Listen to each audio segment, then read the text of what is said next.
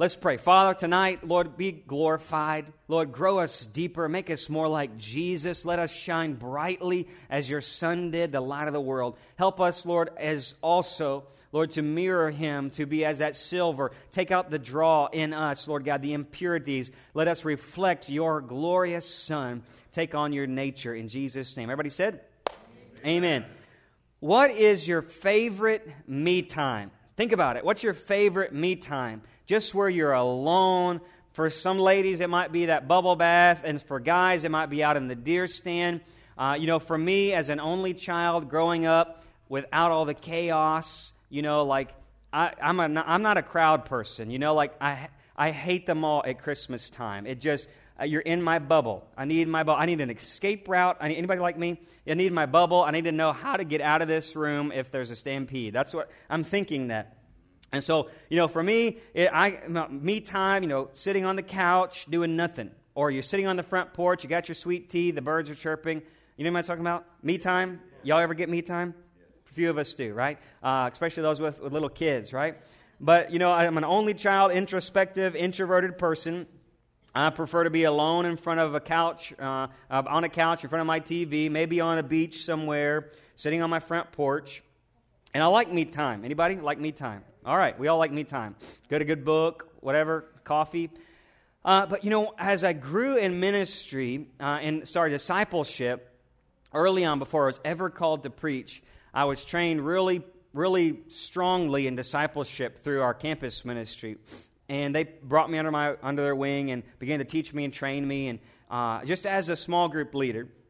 And through this ministry and all this training and the pastors bringing me under their wing, I learned the value and the enjoyment of being around others. As an only individualistic, introspective person, I really began to learn the value of being around other Christians and being a part of a group. I mean, I tell you, I was almost agoraphobic. I hated to get on a bus. Like for school, man, I hated getting on a bus. In crowds, if we were having this big social gathering in high school or college, I didn't go to school dances. I didn't do none of that stuff because I didn't like being around people. Not to mention I was a nerd. Okay, I'm fine with it. I know who I am. I'm proud of it now. Back then I was really, shy and offended that, I never got picked for any baseball teams or anything like that. But now I'm okay with it. But I learned, even despite all of that, I began this awkward, shy person who liked to sit in the back of the room. I began to learn the value of being around other people in the family of God. And maybe you're a social butterfly of a person, and that's okay. We're going to talk about that a little bit. But really, as I begin to think about Jesus Christ, He's this light of the world, coming into from glory into us, came down, died for us. And what does He do? He creates His church, and He says that you now are going to be the light of the world. You're going to be a city on the hill. You're going to reveal to the world the truth of God's love in Christ. And this light is supposed to shine in all that we do, all that we say, and how we act. For instance, as a person of light, even despite my shyness and awkwardness, I'm supposed to be a person that people maybe like to be around. I mean, maybe you've met those people that you just don't care to be around them. There's some in every avenue of life, right? You just don't care to be around them. But as a Christian, to other Christians, and even to those who are hungry and thirsty and poor in spirit, those who are longing for a spiritual change, longing for something, as a believer, we should be those that exude the nature of Christ. How many know that sinners were just drawn to Jesus? Multitudes were drawn to Him, not just because of His power, His teaching, but I believe He just had a presence of God that people just wanted to sit there, like Mary and Martha. Mary specifically, just wanted to be at His feet, right? And so there's this presence of peace and comfort and joy and love that should be coming out of us as we press in to be more like Jesus Christ. But one author says it this way. He says, but yet so many Christians have been infected with the most virulent virus of modern American life. You know what it is? Radical individualism. He says they concentrate on their personal obedience to Christ as if that's all that matters. It's Jesus in me or Jesus in mine. But in so doing, miss the point because Christianity is not a solitary belief system. We are meant to experience Christ in community.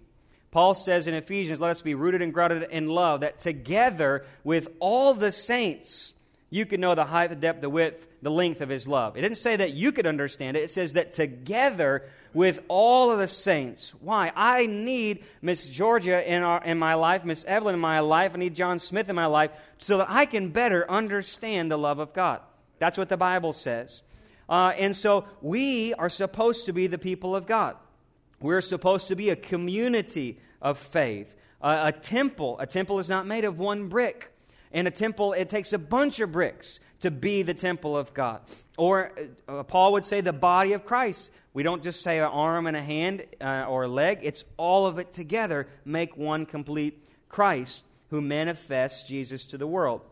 So Romans chapter 12, that's where we are tonight, talking about being the people of light and getting away from self-centeredness to be the people He's called us to be. In Romans chapter 12, Paul really lays down what the attitude and the temperament and the personality of the family of God, the people of God, should be like. I love Romans 12, but we're going to look at verses 9 through 16 tonight.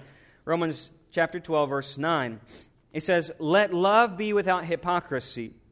Abhor what is evil, cling to what is good, be devoted to one another in brotherly love, give preference to one another in honor. That's what we're talking about tonight. Hold that right there.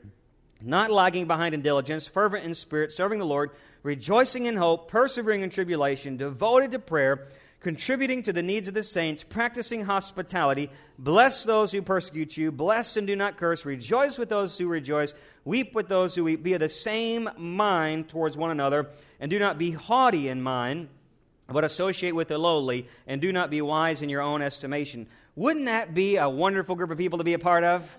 I've never met them yet, but I want to get there, right? He's a people who are loving without hypocrisy. They hate evil. They love good. They're fervent. They're serving the Lord. They rejoice. They persevere. They're devoted. They contribute to one another. Their hospitality is in this place. Man, they're blessing and not cursing, and they're rejoicing and even weeping when somebody weeps. Totally united, not haughty in mind, all about the lowly, and they don't think so much of themselves. Man, that is... right there. We can just stay right there all night, and that's really what we're going to do. So here's the question. Do other Christians like being around you? And do you like being around other Christians? Now, I know you're here tonight in a prayer meeting, a prayer service on Sunday nights, but I want this attitude to permeate through our whole community, our whole church, our all of us as a family. Do other people like being around you, and do you like being around other people? Self-centeredness is a natural part of human life. I love me time. If I don't have my me time as an only child, I don't know how to function. My wife is from a family she had a brother and a sister, and we've been together for decades now, and we've had those talks where I am an individualistic person. I like alone time. I don't like noise. My ears start ringing when I hear all this stuff going on. I just have to sometimes get out of the house and get away. I just have to have that. And it's not bad to have alone time. It's not bad to get away from other people. Jesus went along to pray. He got away and alone with God. But if you know what I'm talking about, sometimes you just want to put on sweatpants, turn on the TV, and do nothing. Can I get an amen? Okay, see, we're all human, right? We just want to get alone. And that's fine in measure, right? Because here's what happens. It's so easy if we begin to see Christianity as an individualistic relationship with God that we become self-centered, all right? Or even if it's just about me and my family coming to church, and that's why I come to church, just for me and my family to get what we need from Jesus, it can also become self-centered. Because think about this. Self-centeredness defined means this. It means to be preoccupied with oneself and with one's affairs. It means to be self-absorbed, self-serving, self-seeking, or really fixed on yourself or your issues, your family's issues even, and not on others. And one author or commentator would say this way. He says, sometimes this even will result, that might just be the beginning, hey, I just need to be us for a little while, and that's cool. But he says if you're not careful, it can go to complacency, It can move into conceitedness, pridefulness, self-glorifying. You can meet some opinionated Christians every now and then because it's all about what they're thinking about, what they're doing in their life. Or you can become overconfident because you're never around other people. You're not investing in other people's lives, so you're pretty cocky in yourself, and that can lead to dissension. So all of it kind of can come out of here. Even Paul in Galatians 5, when he talks about the fruit of the flesh and the sin nature, he says, one of the fruits of the flesh is selfish ambition.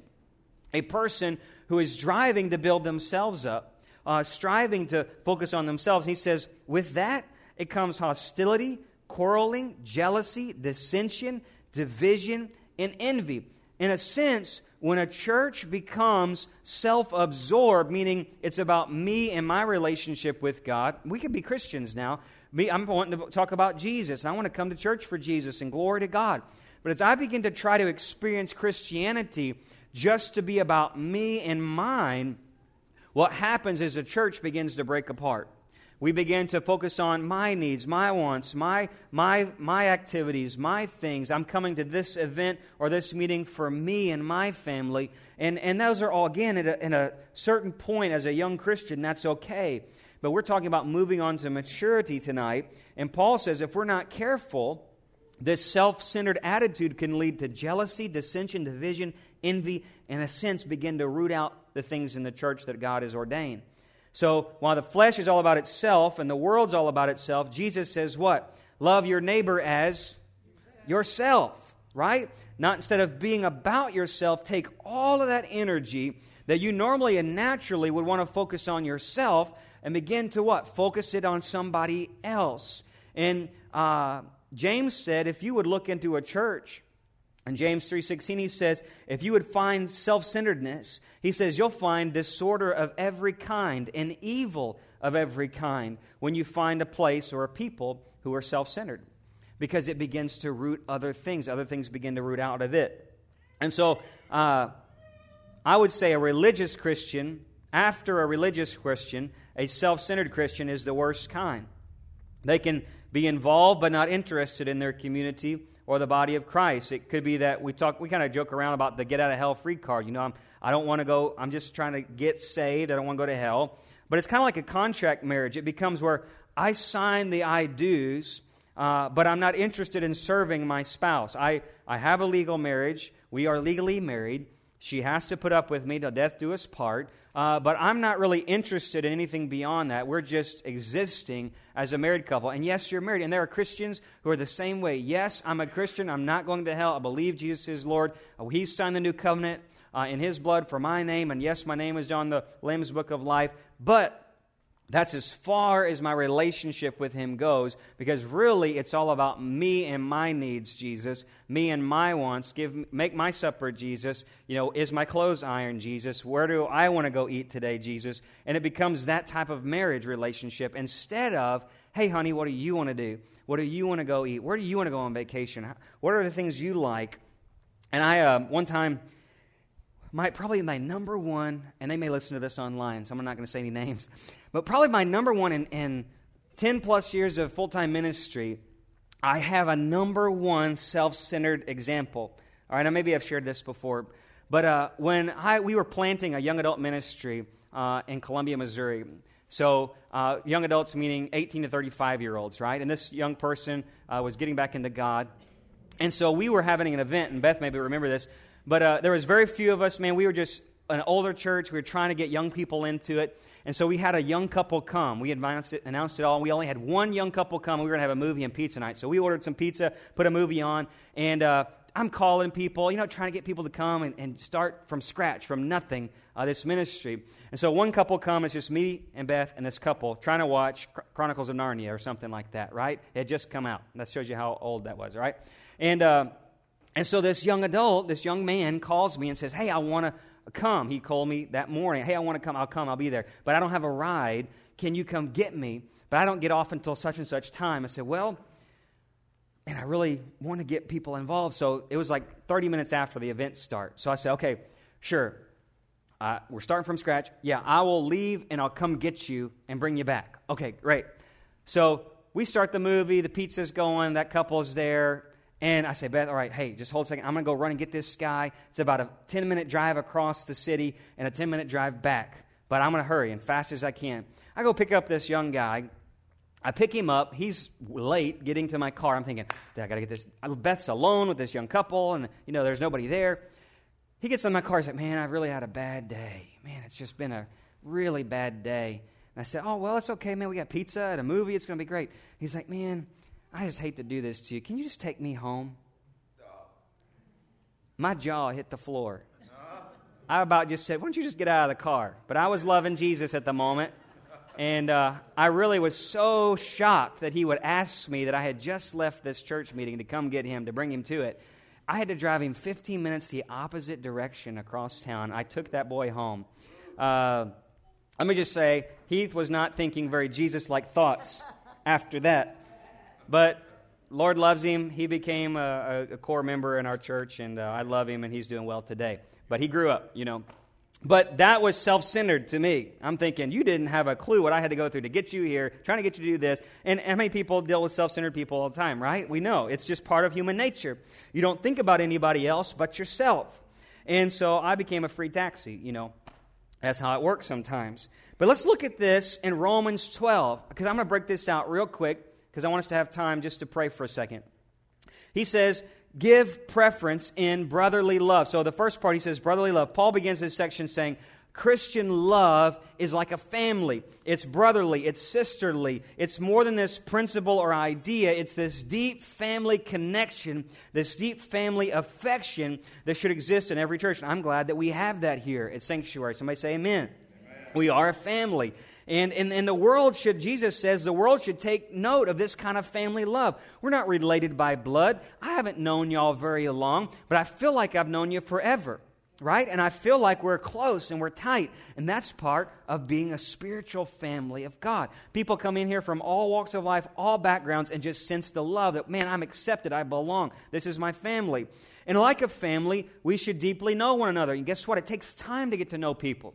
It takes conversations to get to know where Miss Georgia is from and where she was born and where she was raised and what job she did. And, her parents helped plant a Nazarene church. There's things that I've had to get the time and invest a conversation to get to know somebody. And that comes as a family. It also comes through times where we may get on each other's nerves. There are cousins and aunts and uncles you may have that have gotten on your nerves every Christmas, but guess what? You're stuck with them for life. They're your family. And guess what? Somehow or another, you seem to love them anyway. You know how that works? Because you have no choice. Let me tell you something. You have no choice but to do the same in the family of God. And there are so many church hoppers in the world, and especially in America today, where I get offended and I leave. But a true family grows stronger as we overcome our difficulties and differences. And we say, you know what? Yeah, you irritate the fire out of me, but I love you anyway, and we're going to press through it because we're family. That's what the church is all about. And the world needs to see more of that. As we see more and more division, more and more separation, more and more church splits, in this last days church, we've got to see people who say, I'm sticking with the family of God no matter what. Amen. All right. Peter says, show deep love for one another. Why? Because love covers a multitude of sins. You will be offended in church. I guarantee it. Love them anyway. Get over it. Move on. Devote yourselves in brotherly love. And then he says, give preference. So it begins with the brotherly love. Now he says, give preference. That's the second part. Starts with brotherly love. He moves on to give preference.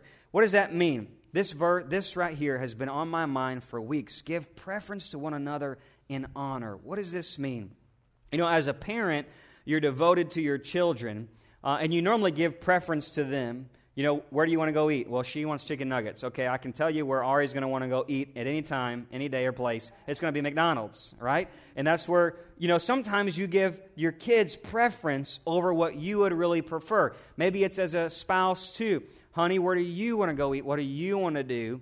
And, and so on and so on. Maybe that's some pointers you need to have in your life, okay? But where do we eat? What movie do we pick? And blah, blah, blah, blah. We give preference and honor to that person. It means you honor a person above yourself. It means to treat someone better than yourself, to favor them, show recognition, appreciation, to give them priority. Why? Why do we do that in the body of Christ? Because just like I have Christ living in me, you have Christ living in you. And so even if we don't always get along or whatever, I know that you are special because God lives in you. And so I should, whatever I think about you, but because I know Chris Coleman has Christ living in him, I'm giving Jesus preference when I begin to show honor to Chris, when I begin to value his opinion, when I begin to give recognition to him.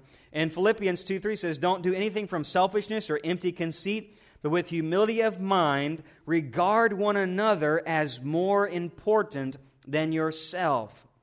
Let me tell you, you cannot do that in the natural.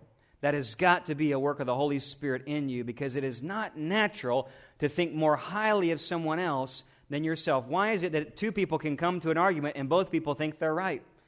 Because naturally, we all assume we're right. It wouldn't be my opinion if I didn't think I was right, right? You have to have an opinion, so therefore you have to think you're right. Man, if you had an argument with someone who had never thought they're right, that would be the perfect relationship. No, not really. I mean, that would be almost like a mental disorder, wouldn't you? Okay, you're always right. And we normally do counseling with people like that. You got to have some self-esteem, we'd say today. But when it comes to the church, Paul would say, hey, give honor, give preference to somebody else. And when I was going through discipleship training as a small group leader on the university campus, we were trained how to do church events and ministries. And it was simply like this. At the time, I was dating Beth, and we'd been dating for many years then. And when we would come into a service like this, the rule was I could not sit with my girlfriend, whom I had dated before college. There was a rule. And I could not sit with my friends. That was a rule for our ministry as well. So what I would have to do is stand at the back door, greet the new people, engage them in conversation. Now, I'm a shy, backwards, quiet kid now. They made me engage in conversation, develop a new relationship on the spot, and sit with that person in the church service. Then afterwards, invite them to go eat with me at one of our local restaurants where we would all go together to eat out. That was an every week thing for 4 years of my discipleship training. Every week, that event was not about me. That church service was not about me. That taco giveaway, whatever it was, if they saw us talking to the members of the leadership and for an extended period of time, they'd say, hey, new people right over there. Y'all break it up. Go over there. I'm not joking. Why? Because we were to give preference to the new people. We were to give preference to those. If you saw someone sitting over there not having anybody to talk to, that person became the most important person in the room. It should be the same way in every church of America. There are so many cliques and so many splits and so many schisms because everyone is self-centered. But when you come into a church, it is immediately not about you anymore. It's everybody else is the most important person in the church. That's how it goes. That's what the Bible says. So when we come into church, we even have a little game, as I do, at least as a staff person, as pastor. My goal is hopefully to shake hands with every single person in the building before I leave that day. Oh man, I miss so-and-so, I miss so-and-so. But how are we giving preference to others in the body of Christ? Do I see Christ in them and say they are the most important person? Even our worship team has a thing, sometimes Miss Stacy will say that today could be somebody's Sunday. Today might be the day that you bring your aunt, uncles, brothers, cousins, sisters, nephew to church who y'all been praying for forever. And today they need to encounter God and they need to know that, hey, today is a day that my church needs to be on game. They need to be on point. And they can't meet any self-centered Christians who are all about me. But man, when that person who I've been praying for and I bring them finally after 10 years, got them here, hey, we as a church, man, we need to be giving preference to that person. Say, man, we're so glad you're here. And I know as a church we do this. This is an exhortation. So he says, start with brotherly love, and then it moves to giving preference, and then it moves into hospitality. And this takes it a step further. He says, from giving preference comes hospitality. And in the early church, you would have traveling ministers, and they would stay with residents of the people because we didn't have hotels back then. And so you would often open up your home to traveling Christians, even if it was a stranger passing through. If they became a Christian, man, it was a club. We're together. We know you. We don't have a secret handshake or nothing like that. But, hey, you're a Christian. You're welcome to stay in my house because that's how we are. We got to trust one another, build bridges together.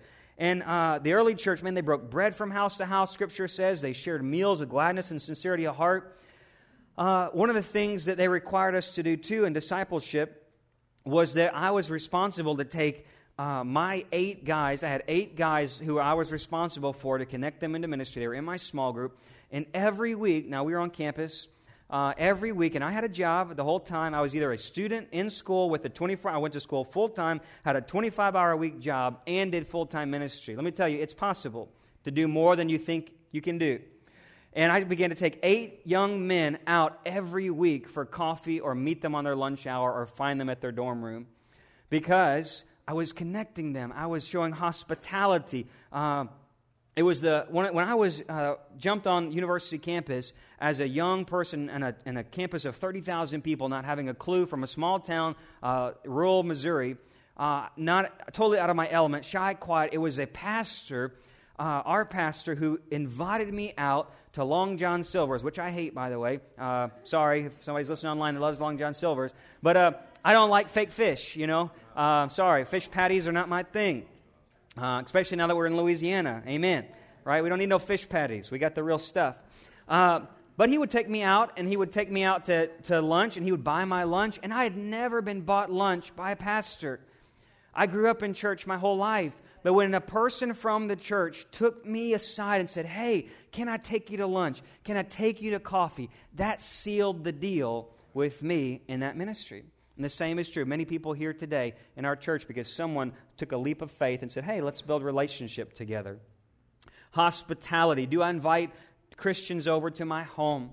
Do I take people out to lunch? Do I take people out to coffee? Or am I so busy with my own life and my own family that I neglect hospitality? Let me tell you, in a southern community, while hospitality is a very big thing in the South, it is so easy still yet to miss those that don't have family, that don't have friends here, are not from this area. Because we are so involved with our own life, we forget to notice other people. That's truth. Okay? And then he says, so it starts with brotherly love, which is a spirit of God. Then it goes to giving preference to one another in the family of God. Then it goes into hospitality and taking people outside of the church building and meeting with them outside of the church building, in my home, in the coffee shop. And then he says, then what happens? The fruit of all that becomes something. It says, you become a people with the same mind. That means I go from loving to preferring to fellowshipping into this deeper relationship because I begin to spend time with you. I develop the same mind with you. We're both saved. We're both Spirit-filled. We now grow in this common bond despite our differences. We begin to weep together, rejoice together, care and share together. And that's really beginning to happen in our church through small groups where we begin to say, hey, we're a family together. I get to know your story. You get to know my story. I know what your faults are. I accept you through them. You know what my faults are. We confess our needs and our things that we're going through together. And guess what? We become like-minded. The Spirit of God begins to bind us and root us and ground us in love. And Philippians 2:2 says, make my joy complete. Be the same mind of one another, maintaining the same love, united in spirit, intent on one purpose. I believe that when God sees a church begin to get outside themselves and say, hey, I'm coming to this small group meeting not just for me, but I want to pray with that person. I want to encourage them. I'm coming to pour into them. And guess what? You'll get a blessing out of that. God will begin to pour into you what you really need. I believe that. Amen? I believe the Holy Spirit begins to work. He says, wow, because they're loving other people selflessly, like Jesus did, God's going to say, hey, I'm going to take care of you. Don't worry about that thing you're going through. I'm going to begin to bless you because you begin to bless others. As you begin to pour out, Miss Evelyn said this morning, we get all stagnant if we begin to hold it all into ourselves. But as you begin to selflessly pour out into others and their needs and their wants, hey, I thought about so-and-so today. It's like a Thursday, and I haven't had small group. But, man, they had that prayer request on Tuesday. Let me text them. Let me see how that went. That's the body of Christ. That's what it's all about. Let me tell you something. If you're not doing that, you're not doing your job as a Christian in this church. Uh-oh. I said it. But that's what it's all about. Loving other people, preferring other people, giving preference and honor, and then we become the same mind. This is a sure cure for petty jealousies, strife, and competition. A church that has petty jealousies going on, strife, and competition is because they have not gone through the process of becoming the same mind through brotherly love, giving preference, and hospitality. A family that becomes together, they stay together for decades, they know what each other is thinking. It's that longevity in time. And all of this in the church is not birthed through the natural. It's birthed through the new mind, that mind of Christ that we begin to put on, that renewing of the mind, the renewing of the Spirit. And the Holy Spirit begins to work in us as we begin to love one another. Somebody say amen. Amen. All right, I'm closed with this. And why do we do this? We do this because Philippians tells us that Jesus Christ, although He existed in the form of God, He didn't regard equality with God a thing to be grasped, but He began to empty Himself, took the form of a man, a slave, became like the likeness of men, and He died and humbled Himself, obedient to the point of death on a cross, a cursed death even. We do this because Jesus first did it for us. It is a command to love one another. It's not a choice. It's not something we may or may not do. We are commanded to love one another as the church of Jesus Christ. We're commanded to show hospitality to one another. And so we do it, though, because Jesus did it for us. And how do we do it? Galatians 5:25, since we are living by the Spirit, let's follow the Spirit's leading in every part of our life. Let's stay in step with the Spirit. If we walk in the Spirit, let us live in the Spirit. All of this together, living and walking in step with the Spirit, is that I need Jesus to help me love other people. I, Heath Harris, cannot love other people. I, Heath Harris, cannot muster the strength when I want to sit down on my couch and do nothing and veg out and turn my mind off and escape from the world. I need the Holy Spirit to help me not be self-centered all the time, because it's a natural default position to be self-centered. And only the Holy Spirit can help us begin to, I make the choice, God, I want to be more like Jesus. That's number one, make a choice. Number two, ask the Holy Spirit for help. Number three, get involved in a small group Bible study, somewhere where I get to around other people who might rub me the wrong way, who might be sandpaper to my rough edges, and I get to be around them and invest my life into their life. And four, I find a way to serve them. I find a way to serve them. That's what it's all about. So, Holy Spirit, help me, but I've got to make the choice. The Holy Spirit's not going to come over us and say, hey, guess what? You're having coffee today with so-and-so. No. He's going to put that person on my heart. Then I've got to take the step and call them and invite them and find a time. And let me tell you, there's a lot of people that's going to tell you no. That's okay. Find somebody else. Just keep going. Keep loving on people. Holy Spirit will grow in you, help you, bless you. And as all of this stuff begins to happen, God just begins to pour out His blessings on you. Why? Because you exude the light of God. And God is going to begin to make your ministry fruitful and blessing. And as you begin to seek first the kingdom and do what He wants you to do, everything else falls into place. I promise you. That's the Word of God. You got trouble in your life? Focus on somebody else. That's how it works. It's a spiritual kingdom. It's not the way we think it's going to work. You got problems in your life, start focusing on somebody else. God begins to meet your needs. Amen?